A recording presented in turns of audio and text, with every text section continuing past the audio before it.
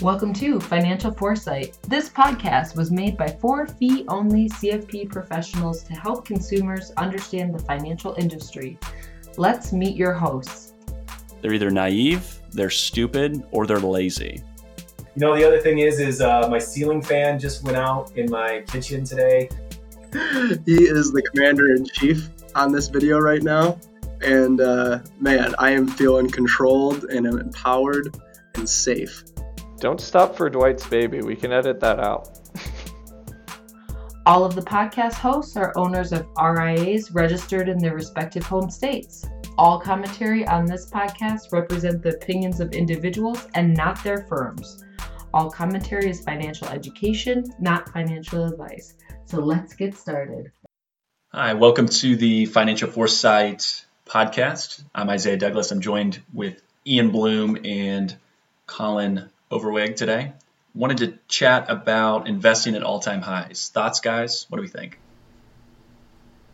It's kind of a hot topic at the time, especially with all the tweets coming out from our president, Donald J. Trump, talking about, kind of giving the middle finger up to China and a bunch of other situations here. So people are always saying, well, if, things are changing, I haven't had any clients reach out yet, but in the past, when certain economic situations flare up, people always say, well, how should we change our investment strategies and how should we, react to this type of situation? And I think that's probably where the conversation will stem. So have you guys had any clients reach out or talk about this stuff specifically?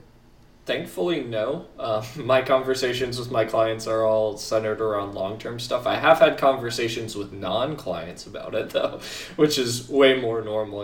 When people find out that you're a financial planner and they have a feeling about something like the market, they'll just walk up to you and ask because they want to see what you have to say about it, So I get a lot of comments from non-clients about well, it's President Trump and the economy's been good, but I don't know if it's going to be good for a long time. And I'm like, well, I don't know what to tell you. I don't invest based on what I think is going to happen next. So I think that's a great point. There's facts don't have feelings and hunches never really lead to good results. The counterpoint that I would make to the whole markets at all-time high, that's the U.S. So the last time I checked, you can invest outside the U.S. as well. And there's a lot of really cheap areas to put money to work. And that's personally where I would look to add if someone was to come to me and say, where would they want to put money today? Not all-time highs for international. So. Yeah, that's a great point. Diversification, when I put together portfolios for clients, it's really to try to weather all storms. So, if you look at past market data, you can put together a portfolio that should be acting a certain way. If you don't want any volatility, well, then cash is probably going to be near your friend. And if you're looking for some major volatility, getting into diversified equities or, equities throughout multiple different asset classes and markets, and then some combination in the middle or bonds and things like that to reduce that. But it always does crack me up when clients are saying, markets are at all-time highs, because you really need to put that in context, because just in 2017, the market hit 62 all-time highs. And then last year in 2018, the market had 18 new all-time highs. So CNBC will come out and be like, oh my gosh, we have new all-time highs. And there's been over 1,100 all-time highs since 1950. So one out of almost every 15 trading days actually hits an all-time high for the S&P 500. So all-time highs is really not that rare of a phenomenon. So it's just kind of almost humorous when CNBC comes out screaming that all-time highs are in the market. It's like no one freaks out that the dollar menu at McDonald's is at all-time highs. The cost of a Ford Mustang is at all-time highs, but you don't hear people freaking out and screaming about that. It just is almost kind of comical. And, just through, the natural, inflation just bringing up the cost of goods, even if companies continue to sell the exact same bar of soap, just through inflation of slowly increasing the bar of soap, their revenue dollars are going to slowly go up and the price of their shares are slowly going to rise. So really, that it isn't that crazy. I think CNBC is really looking to try to grab the attention of their viewers. Obviously, that's what they are. So screaming that all-time highs are happening and that you need to be watching this program at this particular moment in order to save your life and your family, that's the message they're trying to deliver, which in my opinion is, just terribly disruptive. It's like a huge distraction for actual investments. Yeah, CNBC makes their money by selling advertisements for the person that says, hey, buy gold in these loose coins in markets at all-time highs, diversify. Like, that's how CNBC makes their money, from selling ads. Let's not be silly and think they do things otherwise. So it is a source of fun watching. I mean, it can be entertainment if you like it. I sometimes enjoy listening to different people talk and battle it out, but at the same time, I'm not building any sort of investment advice or portfolio or any sort of investment strategy based on the comments that are made. Yeah, I think the other thing that we kind of touched on is that people always associate the U.S. stock market with the returns of their portfolio, and specifically like one index. So they'll be like, the Dow is up, right? And then I'll teach a class where I'll explain what the Dow is, and people are like, do I even own any of that? I'm like, I don't know. I don't know how your portfolio does relative to the Dow. But that's kind of the point, right? Is people associate these like general statements by the media with their exact returns, and it's just not true. Like, depending on what you're invested in your 401k, which is where most Americans hold a lot of investment, like you're just probably not that directly associated with any of the stuff they're talking about on the media. But it is, on CNBC or whatever, it is a way for them to get people to pay attention, right? Because they can say, oh, this is really down, or oh, this is really up, and therefore your portfolio is really down or really up. And that grabs attention even if it's not true. Totally agree.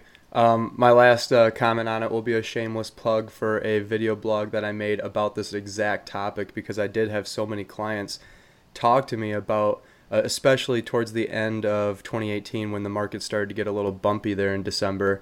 They're like, oh my goodness, markets are at all-time highs. We're just starting to see the beginning of a huge correction. And it's like, it's impossible to predict. And even if it were to go down by 55% or 57% like it did in October 2007 to the trough in March of 2009, where are we at today? I would love to buy right before any of these corrections of like August of 87 or December of 99 before the tech bubble. Like, if I could invest now in those and then have my money go down by 50% and then see where it is today, my gosh, that would be just a steal. So we just got to try to shun that noise out, stick to your globally diversified portfolio, stick to your plan. And try not to be reactive, as difficult as that is, and try to be proactive with your planner or at least your investment strategy. Yeah, Colin, I think that's a good point. As long as you're not going into retirement, right? You can't make it up if you're going into retirement, you're going to start using that money. So for someone that's younger, it makes a ton of sense to want to see dream buy things cheaper. But moving into retirement, that's where having the conversation around how are you actually allocated? Do you know what the term correlation means? Do you understand, hey, being diversified means you're going to say sorry, but at the same time, you're also not going to be in this burning forest when the market goes down to where you can't live. Because so many people, like you said, Ian, benchmark to the S&P or the Dow. That should not matter. Like, it literally does not matter. What matters is, are you able to live the lifestyle that you want? Can you retire? Can you accomplish what you want?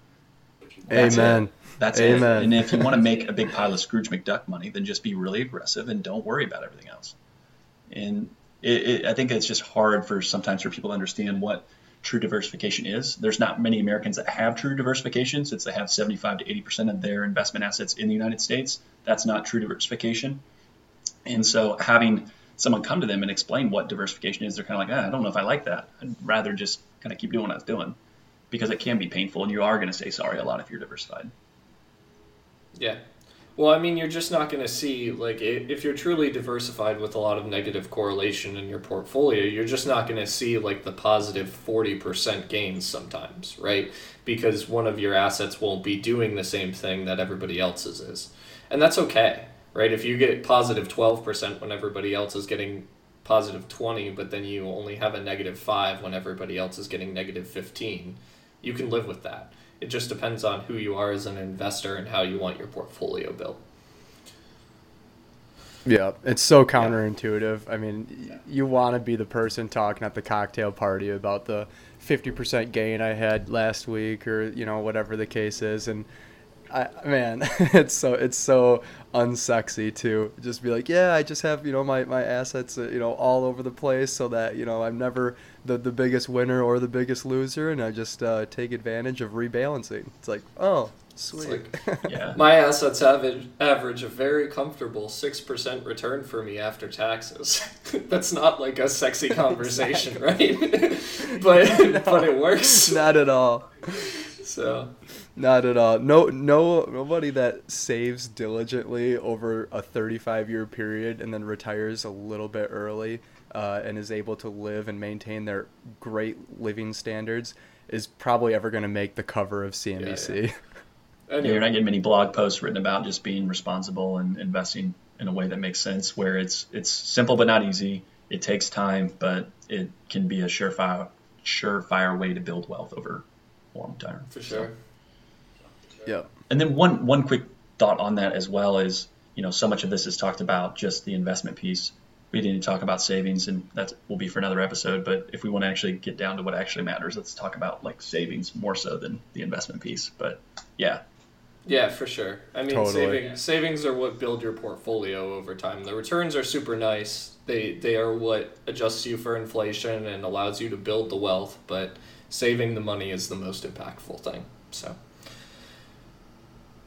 Like you said, we can cover more about that on another week, but why don't we dive into the tweet of the week here? So for those of you who are listening to this for the first time, which is, I think, everybody, because this is the first episode we've put out, we're going to do a tweet of the week. And so all three of us have selected our own tweet, and we're going to do a bit of a random selection here. If you've never used it before, random.org can generate a closest to possible true random number. And so I'm going to click this, and we're going to see what comes up. So we got a 2, which means we're going with Colin's tweet this week.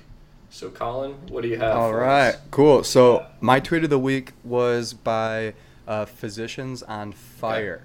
So if you guys are familiar with the highly controversial FIRE group, it's an acronym that stands for Financially Independent, Retire Early. And what they tweeted a pretty interesting article, which I hear all the time, but I never really thought about, was the difference between being financially independent and financial freedom. So I don't know if you guys want to take a stab at maybe what your definition of financial independence versus financial freedom would be, but they actually came up with a mathematical formula for it, which I thought was super interesting and kind of helped shape a little bit of my thought on those two topics. I really thought at first, quite honestly, that they were like almost interchangeable, but I'll let you guys bounce around and then maybe close why don't you go up through their, the tweet so we have a little said. more context before we just take some stabs at the wall, so to speak. Throw darts at the wall. That's the actual idiom. Sure. Stabbing the wall. Yep, stabbing the wall. Okay, so basically what they're saying is that financial independence is when you no longer have to work for, you no longer have to have earned income. You have enough assets or fixed income sources from Social Security or a pension or what have you, along with your assets, that you can now maintain your current standard of living. So let's say, for example, you need $50,000 to keep your house afloat, and that would include no savings, no extra things, that would just be able to maintain everything as is. Then you could retire at, let's just say, a 4% withdrawal rate of, like, what would that be, $1.5 million or something. Actually, I'll just quick do it. At $2 million if you had $50,000 living expenses. So, and then the difference was, well, what's financial freedom then? Well, then financial freedom, they said, would be to be able to live with an additional standard of, or an additional ladder, you should say, maybe, of discretionary income. Okay. So now, instead of just being able to cover your living expenses and not having to work, now you can, go on an additional vacation than just the one that you have budgeted for. Now you can kind of splurge a little bit more. You can do a little bit above and beyond. And so basically what you're saying is like financial independence is the necessary money and financial freedom is play money on top of the necessary money. And they basically, Okay. without getting into the weeds, they had it a little bit more complex to it, but it was pretty much just like 2x of what your standard would be, which was really tough to, and they did a better job of actually diving into how they derived at that, but that's pretty much where it came down to. I mean, they talked about like your fixed expenses, like utilities and things like that, and then all of your discretionary expenses, and then they basically doubled your discretion and said, now instead of taking one vacation, you can take two. Like, being able to double everything that you're used to living would be almost to the point of freedom. But it's kind of tough, because one would argue that financial freedom would be, I can literally spend my money doing anything. And they're like, all right, well, we got to put some parameters on this thing. So, it's not like you can just spend $10 million a year and that would be financially free. Like, we got to try to put some parameters on it. See, I think this is probably an interesting conversation, mostly because it comes down to the individual, right? Totally. I have some clients who financial independence is their financial freedom from a mental perspective, right? They just want to be able to not work and spend time with each other, spend time with their loved ones, which costs them almost nothing. So given that, I don't know if I agree with the definition of financial freedom, mostly because I think that that's going to be an individualized thing more than anything else. I think I agree with the definition of financial independence, being able to run your household without having to work for the money is financial independence. But I think that being able to consider yourself financially free is going to depend on the goals and aspirations of the individual. Because there are some people where financial freedom is just, $500 a month more than their financial independence benchmark, because they don't really see a way to spend more money than that in a way that they would enjoy and value. So I don't know. I think it's 6 one, half dozen the other, but I don't really think the definition holds up from person to person. I agree with that. I would echo exactly what you just said. I think once you can tell an employer to kind of shove it, and if you have a bad day, you can just resign. That to me is financial independence and freedom and whatever else you want to call it. From the standpoint of saying now you spend 2x, like, yeah, to what you said, Ian, like if I don't need to take other vacations or I'm not really that person, maybe I don't need double. I just think that's hard. I think they're the same thing, and I get the idea and the concept of the article, but I know they put out a lot of good content. I guess I just don't necessarily agree with where their conclusion is, but it is an interesting tweet. I think it's a little semantic, right? Which is what we're getting down to, which is like separating these words seems like a good idea until you look at it from person to person, and it's like, well, like if you have to take more than 3 seconds to explain the difference to another human being, is that really a term that needs separation? I mean, I just think not really. Yeah, it's obviously super subjective, but I just haven't really put any thought into the two different terms, and people use them, in my opinion, usually pretty interchangeably, which you probably should be able to, but I don't know, in case someone's ever like, no, I'm not financially independent, or I'm not financially free, but I'm financially independent, it's like, what the hell? So, which also, by the way, I got to quick correct my miserable math. If you want to live on $50,000 with a 4% withdrawal rate, you would need $1,250,000.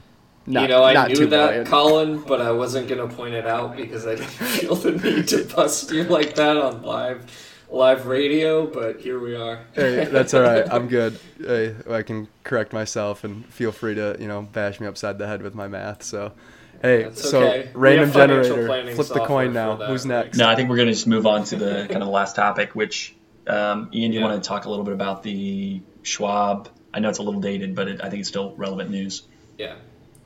Yeah, so about a month ago, I think at this point, there was a lot of buzz around Schwab offering a advisory addition to their portfolio offerings. It was going to be $300 up front and then $30 a month for what I would consider, a pretty robust financial planning offering compared to what a lot of asset managers call financial planning, which is pretty cool, right? Maybe you get an hour a month with this person or whatever, and they haven't really clearly defined exactly what the service is going to be yet, but because they were talking about offering financial planning for, what we would consider a very low cost, I think a lot of financial planners and people in the industry started asking themselves, like, well, what do I do better, right? And what is, like, how am I going to compete with this was almost kind of the tone. So I guess my stance on it, and you guys feel free to offer your takes, is I don't really see them as competition. I think they're going to actually help. Coming out with a financial planning separate from asset management offering is just going to kind of help us delineate our services. You can point to Schwab and go look at a regulator and be like, look, they have this separate broken out service model. Or you can talk to a client and be like, look, Schwab and Vanguard are doing the same thing, where they will charge you a separate fee for this additional service. And that's basically what I'm doing, right? I'm not offering the same service, but I am charging a separate fee for my time for planning. And so I think that that's kind of an interesting topic, and I think it's interesting to get multiple perspectives. So why don't you guys offer what you think? Well, I mean, I don't know too much about the details of the Schwab plan, like how they're going to limit how much service they offer or exactly what they're going to be doing for their clients. But just from a high perspective, I know a lot of advisors in our field were kind of like, oh no, like here they come to take our jabs. But really, it was South Park reference there. They took our jabs. Exactly. But no, I actually see it as an awesome thing for the consumer. I mean, because if you think about what's the alternative for these folks, probably going to some type of broker or insurance agent, and they're going to offer their quote unquote advice to sell them a product. And that's really where the industry has been. It's like, for financial planning has kind of been a, I don't know, I don't want to say too much like a wealthy person's service, but a lot of advisory firms, have $1 million asset minimum or $500,000 asset minimum or $250,000, even $100,000 asset minimum really shrinks the size of who you can work with, and it really increases the age of your average client and cuts a lot of younger people out who really need some great financial planning and could probably really benefit from paying $30 a month to Schwab and have someone teach them how to pay off their debt, invest into their 401k to get a match, make sure their allocation's correct, and maybe open a Roth. Like, that's just awesome. And if Schwab can do that for $30 a month and set people on the right trajectory to building long-term sustainable wealth, I mean, I just really applaud them, because I could not do that, and that's not really the service I offer. So like you said, Ian, I don't really see them as competition, and it's really just a great thing for the overall consumer. Yeah, I agree. I mean, at the same time, Schwab is not out here to lose money, so let's not kind of fool ourselves from the standpoint of the investments and the recommendation. Like, there's going to be some things that are focused around like Schwab offerings, and that's okay too, because Totally. It is inexpensive and it's still a solid offering. There's no bashing on what they do. Secondly, I think for the industry, we've all come from different backgrounds to get to where we're at today. But this should be a good training ground for a lot of young people that want to come into the industry and do things the right way and not go out and have to call their 100 neighbors, friends, parents, and church members or whatever to go sell them a bunch of crappy insurance they don't need. So this can be a way to, over time, you're not going to have the personal relationship, and I think that's the big differentiator. You're not going to have a niche focus. So you have advisors that are really deciding to say, I'm going to come in and do more than just investment management and call you once a year and check up how things are going and getting much more ingrained. But this is a good start to have kind of those at-bats, have the conversations, deal with real-world issues when someone calls up and has a problem or something's going on and they're crying on the phone and they're like, oh my gosh, I've never had to deal with this. So it's training, I think, advisors to go about it the right way and not be selling and peddling products, which the industry is still have a lot of those folks, but it's moved away. And I would say it's going to continue to, and there's a trillions and trillions of dollars of assets that are in places that shouldn't be, as we talked about in the intro. This will help slowly move those to areas where they should. And Morningstar did a lot of research. A lot of times fees fees are a big predictor of overall return. So if you can move someone from something maybe that's really high fee to something that's better, and they get, even if it's just very generic advice, it's going to be better than no advice or advice that's just there to sell something. Say, oh, well, looks like you need this. And that to me, it's a good move, and it does show the validity of what financial planning will be in the future. Yeah, I certainly agree. Thanks for bringing up the point about new advisors coming into the industry, because I think that that's one of the great hurdles that our profession is still trying to figure out, is how do we pay somebody a fixed salary for something that was traditionally an asset movement role, right? Like whether you were selling insurance, whether you were selling investments, or just bringing in new assets, it was always about how much can I produce and therefore how much money do I make. Yep, commission-based salary, yeah, or commission-based. Commission or even fee-based, but when you're telling an advisor, like first out of college, like, hey man, I'm going to need you to go work with clients and make us money. Like that's kind of rough, you know. They don't necessarily have the training to do all of that, and they're learning on the fly. Whereas I think, you know, to your point, Isaiah, having them be able to come in and have a client-facing role that doesn't necessarily rely on them being able to sell products right out of the gate could be a huge boon. Especially if it's a salaried position and all that kind of stuff. It could bring a lot more people into the industry that are good at it. So yeah, and real quick, I mean, where I started my career at, I was fortunate with who I got hired with and the team mentality, where I came into more of like a client, you know, support role, helping the senior advisor free up his time and learn kind of the business from the inside. But the role, if I wouldn't have been hired in that role, is $10 million in 2 years. If you don't bring in $10 million in 2 years, you're out the door. Period, end of subject. And it's a minimum of $250,000 of investable assets. To your point, you come out of college, unless you have family money or know people that are wealthy that are going to move money over, you are, you know, spitting in the wind. There's no way you are going to be able to find that. I don't care how talented you are. It's really, really difficult to sell based on just, hey, our process is better, because they're not doing true planning in that environment. It is pure investment management with a generic financial plan associated with it. Yeah, well, and to be fair, it's like it's come off of this model that the financial companies had for so long, which was we're gonna churn and burn these advisors and just keep whatever they did bring in, right? Because they set those intentionally high bars on purpose. Not only does it make it profitable for the firm to keep you, but it also means that if you miss the bar, even if you got that million instead of 2 million in the first 2 years, well, now they have $1 million in assets at or wherever the you know company was, and you don't have to deal with it anymore, kind of thing. And so it's just very profitable for the firms to do that, and I think that we need to move away from that. And Schwab offering this service might be one of the first steps the industry takes towards doing that, which is a good thing.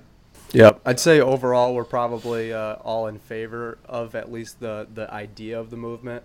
I mean, yeah, is there probably going to be some like Planet Fitness, you know, model to it where people just sign up and because it's so cheap they just don't unsign or unsubscribe. They just forget that they had the service. Yeah, and they just keep paying it because it's like, oh, it's not that much and I'll use it one day.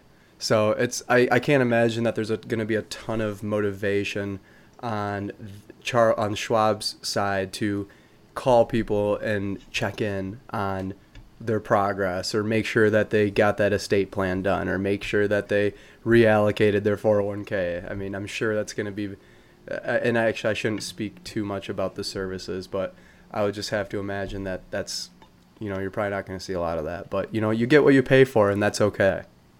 Yeah. All right. So I think that's probably enough on this topic. Do you guys want to wrap up for this week? Well, I guess this is the first podcast of hopefully many more and some great discussions. So I'll give a couple snaps to Financial Foresight, and thank everyone for listening. Yeah, I think the big takeaway today is, regardless of what Donald Trump tweets, regardless of what tariffs are said, regardless of all these different things, have a plan, stick to a plan, execute, relentlessly execute. Don't fly from thing to thing. You'll be a lot better off. If you need, help from a partner, find one that you can trust and that does it the right way.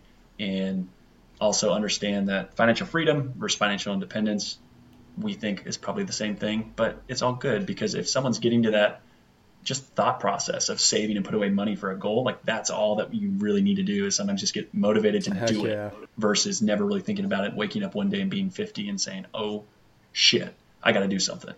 I think that's where, as much as we want to argue about the semantics, like the idea of just really planning and focused and working towards a goal is key. And then Schwab's going to be good for the industry.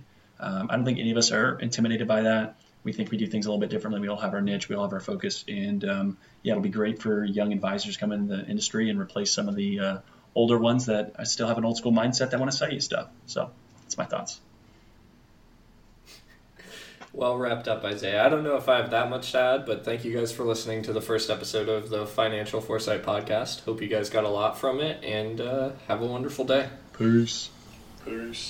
Thanks so much for listening. We hope we were able to make you laugh and allow you to learn something. For all inquiries and questions, please email financialforesight@gmail.com. If you're on Twitter, feel free to give us a follow and ask a question there as well. Remember, the podcast is for general information and entertainment purposes only, and you should not consider what we've talked about investment or tax advice. Please consult your professional team before implementing anything we talked about. If you're enjoying the show, please subscribe on Apple Podcasts and maybe leave us a review. We'd love to hear from you, and thank you so much for listening. We'll be talking again soon.